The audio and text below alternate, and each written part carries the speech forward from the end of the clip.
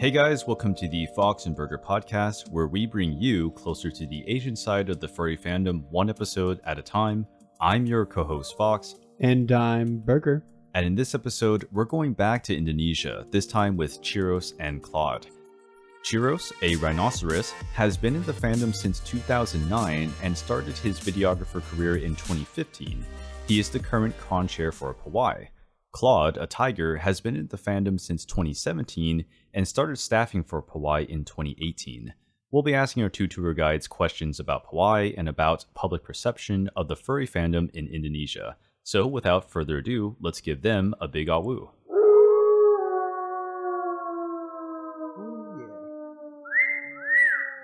Okay, first of all, thank you so much, Michael and Burger, for inviting me and Claud to the podcast. We were happy to be here. All right. Yeah, it is good to have you here both on the podcast. Let me try this real quick. Selamat datang di podcast kami. Good attempt. Good attempt. You did it well. Yeah. Yeah, it's so nice to hear from you guys. I know for Chirros, I don't think I've seen you ever since, back in LIFC 2019, though occasionally I see you on Discord. And then for Claude, I have not seen you since TFF 2020 before, COVID. And so it's really nice to hear from you guys again. So as always, let's start with the basics. Briefly tell us about your persona and how you joined the fandom. Right. So I'm a rhinoceros. So I joined fandom since 2009. It's actually that long. The DeviantArt years. I start in DeviantArt. I'm interested because I'm looking at I'm trying to find Digimon arts, mostly Digimon and Pokemon, and I think how come there's a lot of creatures that I never see before, and I feel like I want to join and create the same thing, and that's the time when I started. Yeah, I guess that's it. So, as Michael said before, I am a tiger, and I am also a fursuiter and occasional photographer. So, how did I join the fandom? That's a good question, actually. I guess I've been a fan of animals and just like animal cartoon in general since I was a kid. Watching cartoons like Lion King has always been part of me growing up. And then I saw furries for the first time around 2012 or 2013. But back then, I thought to myself, it wasn't really my thing. It's like, oh, so these just some people in an animal costume doing their own thing. But then I went to Indonesian Comic Con on 2017, and back then I saw fursuiters for the first time, and immediately I fell in love and hooked to the furries basically. And since then, I did more research and eventually became one, I guess. So now I want to go into the next section for section 2 of the podcast, Guest Spotlight. You mentioned conventions, Claude, and that's exactly what I want to get into because we brought you guys onto the pod to talk more about Pawai, which is actually a con that I've never been to, despite going to several cons in Asia. And so I guess to kind of give a little bit more background information, though, tell us more about your guys' role for Pawai. Like, what did you guys actually do? So I'm actually the chairman of the con and also the head of art. So I'm doing the arts for the con itself, decorations, the theme, some gimmicks, and what the chairman do usually just telling the staff what to do and organizing some stuffs. What about you, Claud? So I handle the programming at Pawai. I also manage social media as well as public relations. So basically, I create the schedule for the con. I construct the events for Pawai, and I also create all the social media posts and all the emails. Okay, so my next question then here is, what was the impetus, the motivation for starting Pawai? So Indonesia is a very, very huge country. We separate into islands. There's Sumatra, Java, Kalimantan, Sulawesi, and each island have furries live there, mainly in Java Island. So I'm thinking if there's like an event in one place where it could be a reason where people can travel around to one place and gather together, it will be a great idea. Basically, to unite all of us. If I can kind of cut in here, this is actually kind of a question that we got on Twitter during our Twitter Blitz. This comes from Lucent Cross, and he was actually kind of interested about the sort of like history of Powai. So could you guys kind of like maybe like walk us through exactly like how did you guys go from furry hangouts to like a full-blown con? Like we're kind of interested in the history of that. Okay, so I remember it's 2017 where there's actually 3 local furs going to Forum in Malaysia. Actually, that's the first time when I'm not actually alone from Indonesia traveling to another furry conventions. The time I remember it's Benji, me, and Black. So after Forum, we have a good time, and then when we arrive back at Jakarta, there's a yearly fur meet that held around like last week in December. That time is like one of the largest fur meet that I ever been to in my own country. That time we have like 30 people, and then me, Benji, and Black like kind of winks to each other like I think we're ready to make our first con. So from there, Benji actually form a team from that time until now that we manage a fur con. Can you remind me again, like to kind of cut in, what year was that when you guys made that team? Did you say it was 2017? Yeah, it's the end of 2017. Gotcha. And our first con is on mid 2018. Right. It's around August. Mm-hmm. So we get like 6 months to prepare.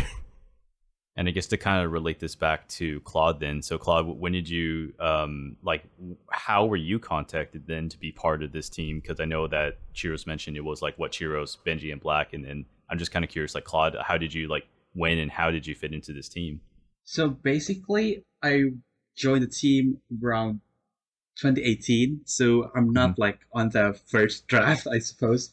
Mm-hmm. But back then, the team need more person to handle social media as well as public relation. So they contacted me, and basically I joined the team.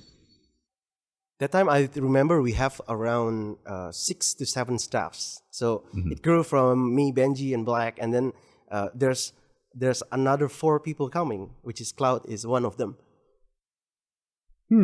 So it seems like you have a pretty small team compared to other US conventions and such. And we still are. Okay. Wow. So I know that both of you have been to several cons, and it's not just the ones that are here in East and Southeast Asia. You've also been to other conventions in the West, like the US. Most likely you have been learning from different conventions and how they're run. So in light of that, what makes Powai so special? What's the one thing that sets it apart from other conventions? So actually, we still have a furry convention that have the dealer's den, programmings, the fursuit lounge where change fursuit, and then you can have a whole venue to fursuiting at. But what sets our con different, I think, is from the name itself. We actually make the name Party Along. So we want everyone to actually came together and have a party. So we kind of want make Powai to be sort of like festival. So we have the vibes, the party, the festival vibes. For example, in the first year, in 2018, we actually take the theme, the traditional Indonesia local theme, where one of the programming, the main show of the con itself is actually, we call it prasmanan. So it's actually the ceremony where we eat food, something like a vegetable rice, and everyone around 40 minutes able to sit down together and then take the food and then eat and have fun talking to each others. In the second event, we have the theme is actually street art, the urban jungle. So the main attraction of the con itself, relating to the theme, we have 2 of them. One of them is the glowing art gem. Usually in furry convention, you can draw in one huge paper, like a paper roll or a huge whiteboard. You can actually put marks or draw on it. But this time you can actually draw in the wall, like the whole wall. We make a box around like two square meters where you can actually make a graffiti or make a drawing. And then we shot all the drawings with UV light, so all the art is glowing because it's the expression of the street art. And also we make the DJ party at the hotel rooftop. I think it's on the ninth floor of the hotel. So Wow. when you're dancing, when you're having a rave party, in front of you is actually Jakarta skyline. And it's only for that theme because we're not going to have it on another next theme. Also, we have another plans for the third event, but it's coming. Yeah, because of the pandemic, so we kind of hold it for now. Right. So I think that's what separates from other furry conventions, I think. Yeah, I can't think of anything more fitting for an island party than a rooftop DJ and a traditional lunch. Speaking of rooftop hotel parties and such, tell us a bit more about the venue for Powai 2019, which I believe was the Yellow Hotel Manggarai. Tell us what makes the venue so special, and why did you choose it for this convention? Okay, so we have the expected attendee count, so we know how big is the venue that we're going to pick for that year. I think we researched around 10 venue. We ended up found one of the most suitable for our budget. That time is a Yellow Hotel Manggarai, which is the 3-star or 2-star hotel, and have the meeting room on the second floor. So we rent all the meeting room, and it kind of fits the expected attendees count. Also, so it fits the budget, and also because the theme is street, and the hotel itself, the theme is street art as well. So we kind of just need to add a little things on the decoration, and then it just becomes the vibes, like the connection between the con theme and the hotel itself. Wow, so it just kind of like worked out perfectly because like the hotel already had like a design that was, as you mentioned, like street art, and that was the theme of the con. So I guess in terms of decorations, you guys really didn't have to do too much work, I suppose. I think it's really cool. I kind of want to go back quickly to what you mentioned about like the Indonesian festival kind of thing, like the dinner, I guess you would call it. I really have not seen any other con that has done that. I've seen cons that do like dead dog parties, but that's not really something that's like part of the con itself. I think that's more like an after con or like maybe nighttime event that is usually optional. At least for the cons that I've been to. So to kind of have like a special dedicated time for either lunch or dinner. I'm assuming it was dinner, right? Like, what was it? A dinner time event? Okay, so it was a lunchtime event. I think that's really cool. And then everyone can. I don't know if this happens to you guys. Then I guess after everyone eats lunch, then you guys can have like a nap time event or something like that. I know I get tired. Yeah, I think it's one of the reasons we can pull this off is because the small attendee rate, so we can actually still able to control, if you know what I mean. Mm-hmm. So like you had to do catering, obviously, like you have to hire like, chefs or companies to do catering, but obviously with like a lower attendee count, then it would be easier to like manage how much food you have to order and like, how do you transport all that food to the venue and stuff like that. Yeah, true. Right. So back then, we had less than 100 attendees, so that event was manageable. But our attendees number grew for the second year, so I don't think we are able to do that event again. But we will try to find another gimmick where it fits the theme to keep those experiences going. Okay, yeah. Now, without going into too much detail, can you tell us more about, in terms of organization, like how is Powai run? What's the division of labor like? Because I imagine that'd be a little bit tricky given the smaller team that's running this. So we split the division into three main divisions. The first is the administration, like papers, permits, even including the budgeting, finance, administration. The second is experience, where you have the programming, the art, and what this is going to feels like, what is going to happen. Where's the maps, right? The stage, the dealer's den, who's the dealers, and blah blah blah. And the third is IT, where the IT team develops a website and a system where you can actually register, make a payment, and then have the names to put on the badge and everything. So that's the main division in Powai. Three of them. And we also have a team of volunteers to help us running the con. Right, that's a really important thing to mention. How many volunteers did you guys have, what was it, back in 2019? In 2019, we have around 4 volunteers. In 2019, we have like 2, very small. The third one, before we postponed the event, we actually plan to have around 10 volunteers.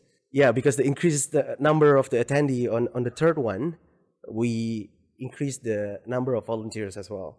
I think that having that kind of like amount of volunteers, like definitely any kind of volunteers is really helpful to any con, especially seeing how, again, you guys have like limited resources. So I say good on you guys. And I think that hopefully you guys will have more volunteers like when COVID kind of like abets a little bit. That actually brings me to my next question, which is actually, this question is coming from the same person as before, Lucent Cross. This is a good time to ask that question, I think. Given how the COVID pandemic is still going on, do you guys actually have any plans on hosting a virtual or online con? Because that seems to be kind of like a returning or a common theme for conventions nowadays. Yeah, actually, the whole staff have been discussed about it, but we haven't planned anything yet. But I remember in the end of 2020, because we postponed the event, we actually made a campaign to keep the hype going up. That time we created a jingle. It's called "Sleep It Away" on YouTube, right? And then so everyone can actually draw, having their Sona or original character drawn in a transparent background, and then we compile all of them into one huge crowd that will appear on our music video. Yeah, it's basically like a big art collaboration. It was really fun. I've got one last question here about Powai, and then I'll be ready to move on to our next section. And it's a little bit more of a personal question. So what was one memorable or favorite experience that you guys had at Powai? Oh, okay. I'll go first. So, of course, it's going to be the closing ceremony. Because did you cry? Did you cry? No, the first... I think the first year and the second year we cried a lot. I think Claud also cried like crazy as well. I cried. For me, it's like we've successfully pulled the first con. Right. I remember it's like everyone in the venue is like shouting "Powai, Powai" like that, and it's like the moment that touched my heart, and I'm sure the staff as well. And it's like, whenever I go to any furry conventions, like I never cry that like long and like loud that I don't want to show my face to anyone. I think Claud also have his own experience. I mean, yeah, to be honest, I kind of agree with you. Like the closing ceremony is one of the most heart-touching moments, especially since we felt that all of our hard work just finally pays off. Seeing, we've made this, like, our attendees happy, and we bring all the furries all over Indonesia together. It just brings a certain joy to like our hearts. Right. It's just a really nice, indescribable feeling to like know that this is like the epiphany of your hard work and all of the things that you sacrificed. As Chirros said, it was like our blood, sweat, and tears. But yeah, I kind of agree on that. It was something that hold a special place in my heart. And you guys definitely have the right to be proud, I think. Like, you guys started a con from scratch, and you guys are a fairly young con. I mean, overall in Asia, I found that the cons tend to be on the younger side. And I think that, for example, Infernity, I think they started in 2015, if I'm not mistaken. But that's not far off from you guys. And so I think JMOF was also kind of similar. Oh, and then, for example, Furry JOA, I think their first con was 2019. It was either 2019 or 2020. Again, more power to you guys. Meteor Burger support you guys all the way. And I guess we'll be on the lookout for if there's going to be any more news about Hawaii. So thank you so much. Thank you. That's a good segue into our next section here. We kind of want to talk more about how furries are perceived in Indonesia. That's going to be our sort of comparison contrasting section of the episode. So my first question here is just that. How does the general public view furries? For example, do they think it's like an extension of anime? Do they think it's cosplay, or do they think it's like something else entirely? So I think how public see furries in Indonesia is pretty much similar to cosplays.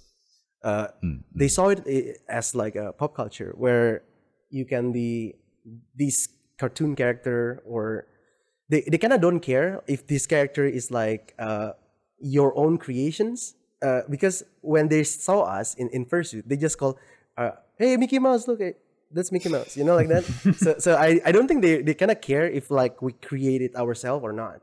But if there's people that into pop culture will see us pretty unique, because we kind of create the persona or the character ourselves, like the design they never see before in cartoons or the show they watching. What about you, Claud? So I kind of agree with you. Like, especially in Indonesia, furry is not something that you see every day, even in other part of the world, I guess.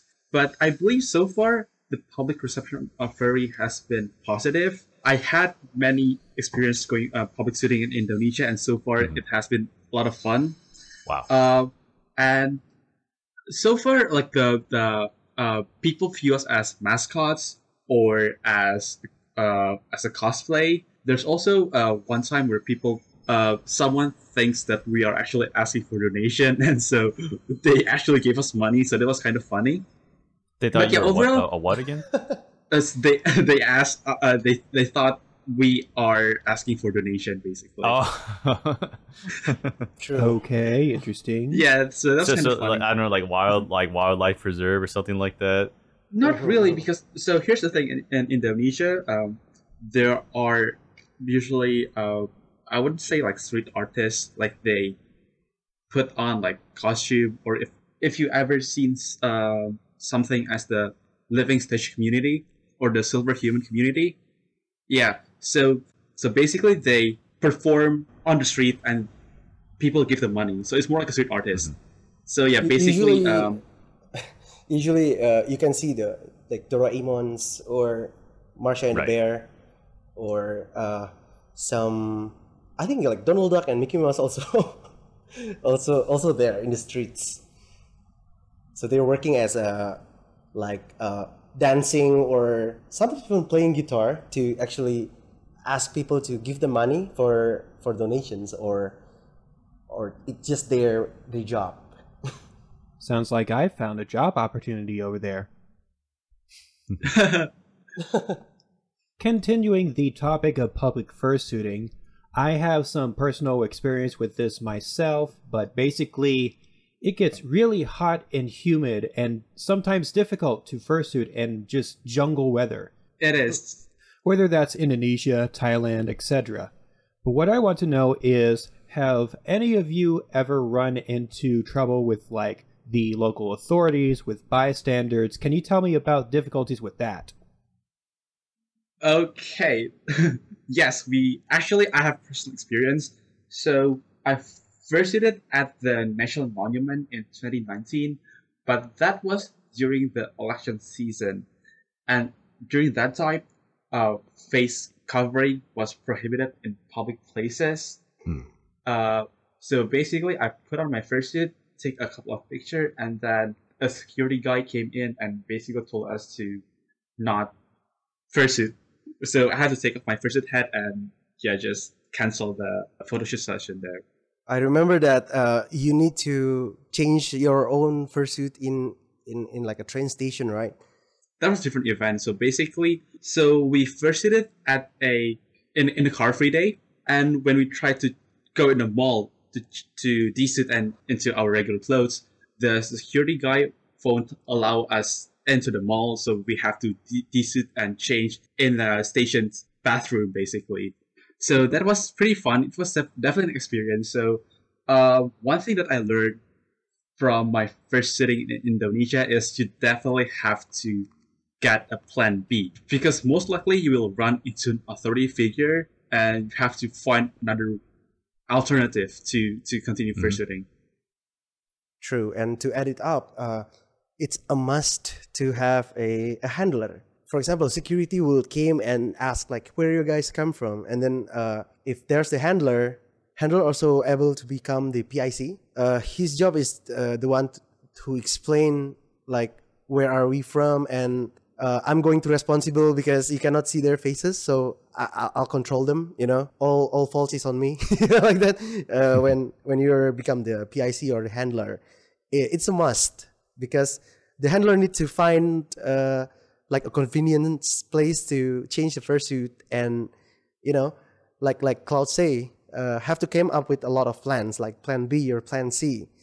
For example, like this place not allow or too crowded, and then you move to place B.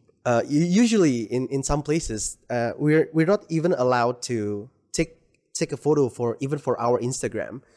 We cannot do that. We need to pay some money. I remember it's even a mall. In the center of the mall, you have like a huge park. You cannot even take any photos there. I don't know why, but at some places we can actually pull the. It's better to say sorry than permission. We can just like we plan. Okay, we have a 15 minutes time frame. We just wear a suit, take photo, and then we just run. we actually do a lot of that. So just take a picture before security came. Yeah. You mentioned that you may have to like pay some money. I'm assuming that you're paying like whatever police or security guard in that area. Is that right? True. Yes. Like they might be like it's their station or it's their like area of responsibility, and like you may have to pay them. And I actually kind of want to ask a question because this actually popped up during the Tie Tales interview we had with Alder and Kyochi. And they mentioned that when they were fursuiting in Thailand, sometimes they kind of have to to kind of use a little bit of a touchy word, like bribe the security guard or police officer. Like, is that kind of what you're seeing here, or like is it like a quote unquote bribe, like to give them money and they won't say anything, or like what's going on there? Right. Okay, so I would say so. Yeah, true. Well, I think I have one experience where actually the security guard want me to format the camera.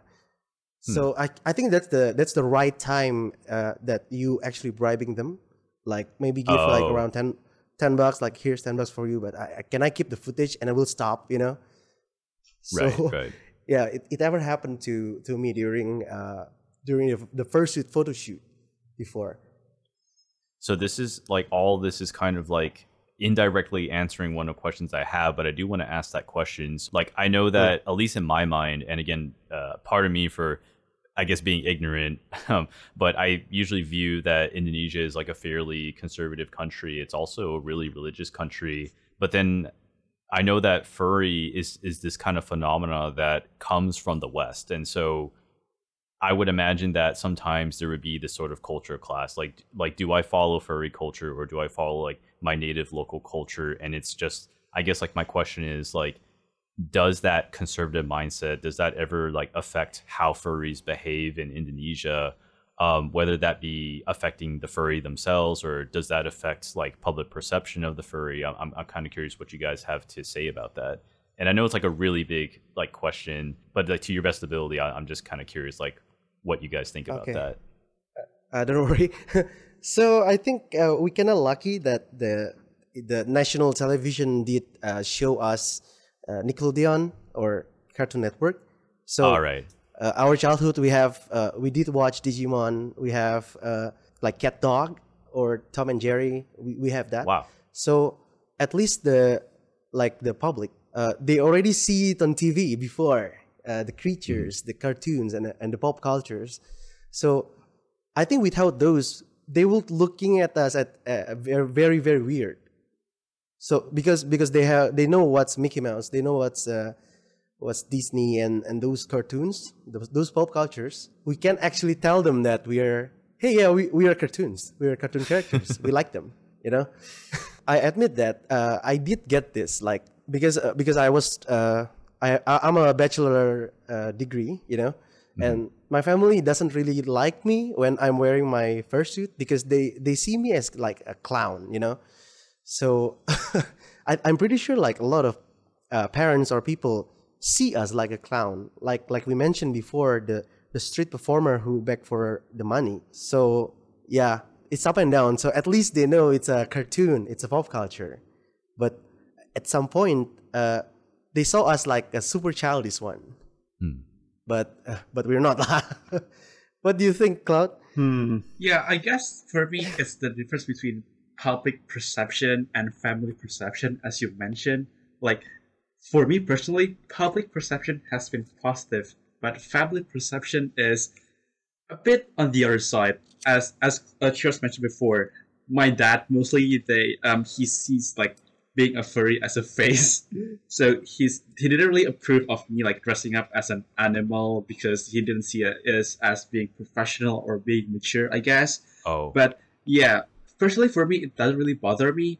For me, it's about doing what I love and what I enjoy. Yeah, because they doesn't know the furries, right? I mean, it's actually more in the pop culture. You can actually have a lot more friends when you have like-minded peoples.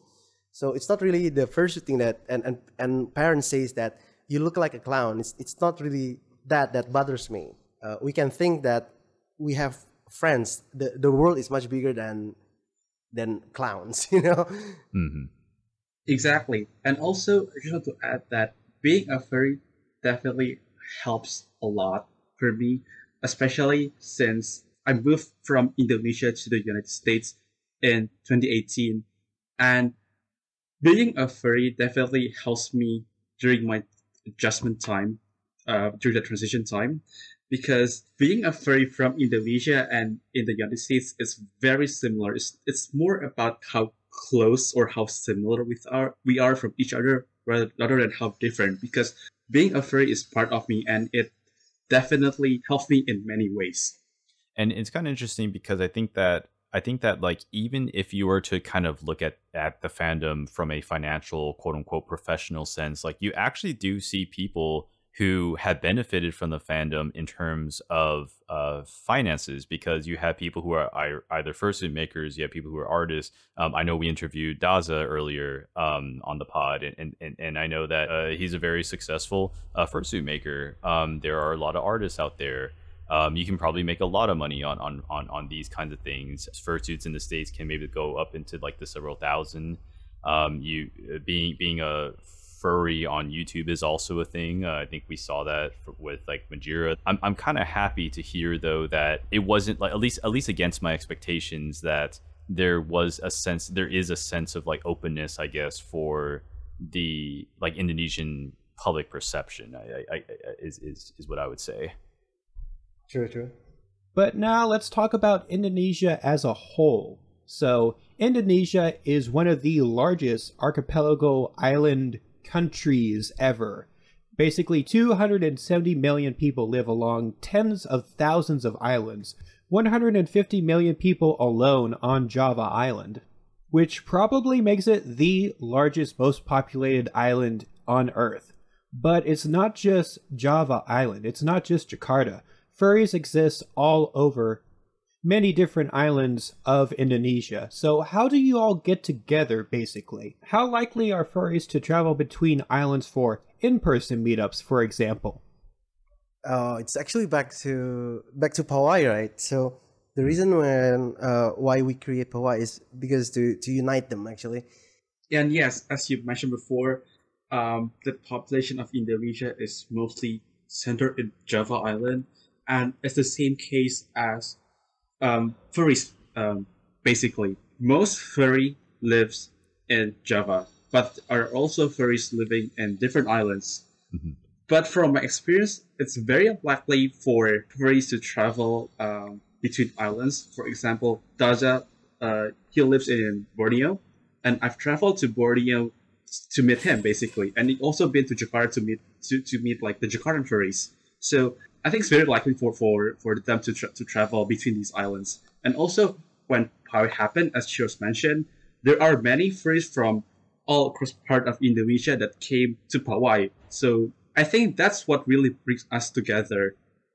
I think Berger asked a really good question about, basically Berger is asking what is the effect of geography on furry culture. It's not something that a lot of us will really think about, or at least for in the States. Well, Claude, you live in the States, so you kind of know that the States is also a fairly huge country. And so it's kind of rare for someone on the West Coast to just go to East Coast cons. They have to kind of plan in advance. They have to, save up some money. I mean, if you live next to MFF, then yeah, you could probably commute, but not everyone has that kind of luxury. And so I like how you guys, to go back to what Chirros said, I like how you guys mentioned that, one of the reasons that you started Hawaii, if not the main reason, is to kind of like unite the Indonesian furries, because otherwise people would kind of be relegated to just staying in their home islands. Like I guess like there's something to kind of look forward to, and you can kind of meet up with other furs. Like I'm pretty sure they have local hangouts, but it's also nice to have like the one national, if you want to call that, like the one national hangout. Right. For example, it's like the other way around. So for example, as a Jakarta people, we travel to Yogyakarta. Usually, there's a group of furries in Yogyakarta actually willing to create a party just to greet us. Wow. Mm-hmm. It happens. So whenever there's the furries from Yogyakarta, we also make a party in Jakarta as well. So it happens. But I guess there's a geography effect somehow, especially for furries who lives outside of Java. I know that most furries who live outside of Java, they mostly interact with other furries through online medias such as Telegram, Discord, or whatever, and which makes it even more special when we came there or when they came here, as in Java Island, because they don't meet other furries like that often. So I guess having a party to greet them, it's a good way to basically welcome them. Yeah, thank you guys so much for giving us so much information in this episode, especially to a place I've never been before. So I'm really jealous that Berger got to go to Indonesia and I haven't. To kind of like wrap up the episode as we are nearing towards the end, I do want to go back to Pawai. And again, congratulations so much for all the hard work and the successes you guys had in hosting Pawai in 2018 and 2019. Assuming we live in a world where there wasn't this pandemic, where there wasn't COVID, where would you see Pawai in, let's say, like 3 years? Like whether that be like a venue change or whether that be like a programming thing, like where or what would you see Pawai in 3 years? It's a good question. Oh my God. So I think we're still kind of not sure actually, but maybe let's hope the pandemic fading away really fast, so we can actually back to do our third event, and then maybe plan for the fourth or fifth. I don't know. So, but maybe let's not talk about not only Hawaii. Maybe more focus to the community, because I'm pretty sure that in like few years. Pawai is not the only event in Indonesia, because the community also grows from now to like next 3 or 5 years. Like for the information, we have one Facebook group where everyone unites there. Everyone is like registered there. We have like around exactly 922 members on the group. So like a single con wouldn't do the justice. So I think. I'm pretty sure there will be another free convention, like maybe outside Java, right? Or maybe a market event, probably, and even like the community, like the young becoming adults and so on, and then we can see the Indonesian furs becoming more familiar in front of foreign furries, Like, oh, you're the furry from Indonesia. Oh yeah, I know you. Like that. So that's my take. What about you, Claud? So I agree with Chirros that our number grew every year, and I personally think it's a really good thing. I want to see this community grow every year, and at the moment, the majority of furries in Indonesia are students with the median age around 19 to 20, which are fairly young, which means that most furries in Indonesia are not at the moment are not very financially stable. But hopefully, as time goes and we matured and we became more financially stable. I hope that more furries from Indonesia can travel to other cons all over the world, and also furries overseas can travel into Indonesia. So I hope that in the next 3 or 5 years, the borders will shrunk, and we will see more and more from each other. Claud, Chirros, thank you once again for joining us today. It was a pleasure to hear from both of you. We learned a lot today. We learned about party festival vibes, traditional Indonesian themes, DJ rooftop parties. We learned about several islands coming together, uniting in the name of furry. We learned about paying off the local authorities for some Instagram photos, hashtag Fursuit Friday, and of course, crying at the end of a very successful convention. But before we go, can you give us your social media credentials? How do you want people to find you on the internet? Right. For YouTube, if you want to see my films, just go to YouTube and find Chirros White, ChirrosWhite. I did draw as well. It's Kid Rhino Boy at Twitter. I guess that's it. That's my two public social media. So you can find me on Twitter and Instagram. My username is at LETIGRE_C. And yeah, also check out Powai on social media, powai.id on Twitter, Instagram, and Facebook. And also Powai website, powai.id. Once again, thank you so much for coming to this podcast. This has been the Fox and Burger Podcast with Burger. And I'm Fox. And we will see you again next episode. Bye-bye. Bye. Thank you.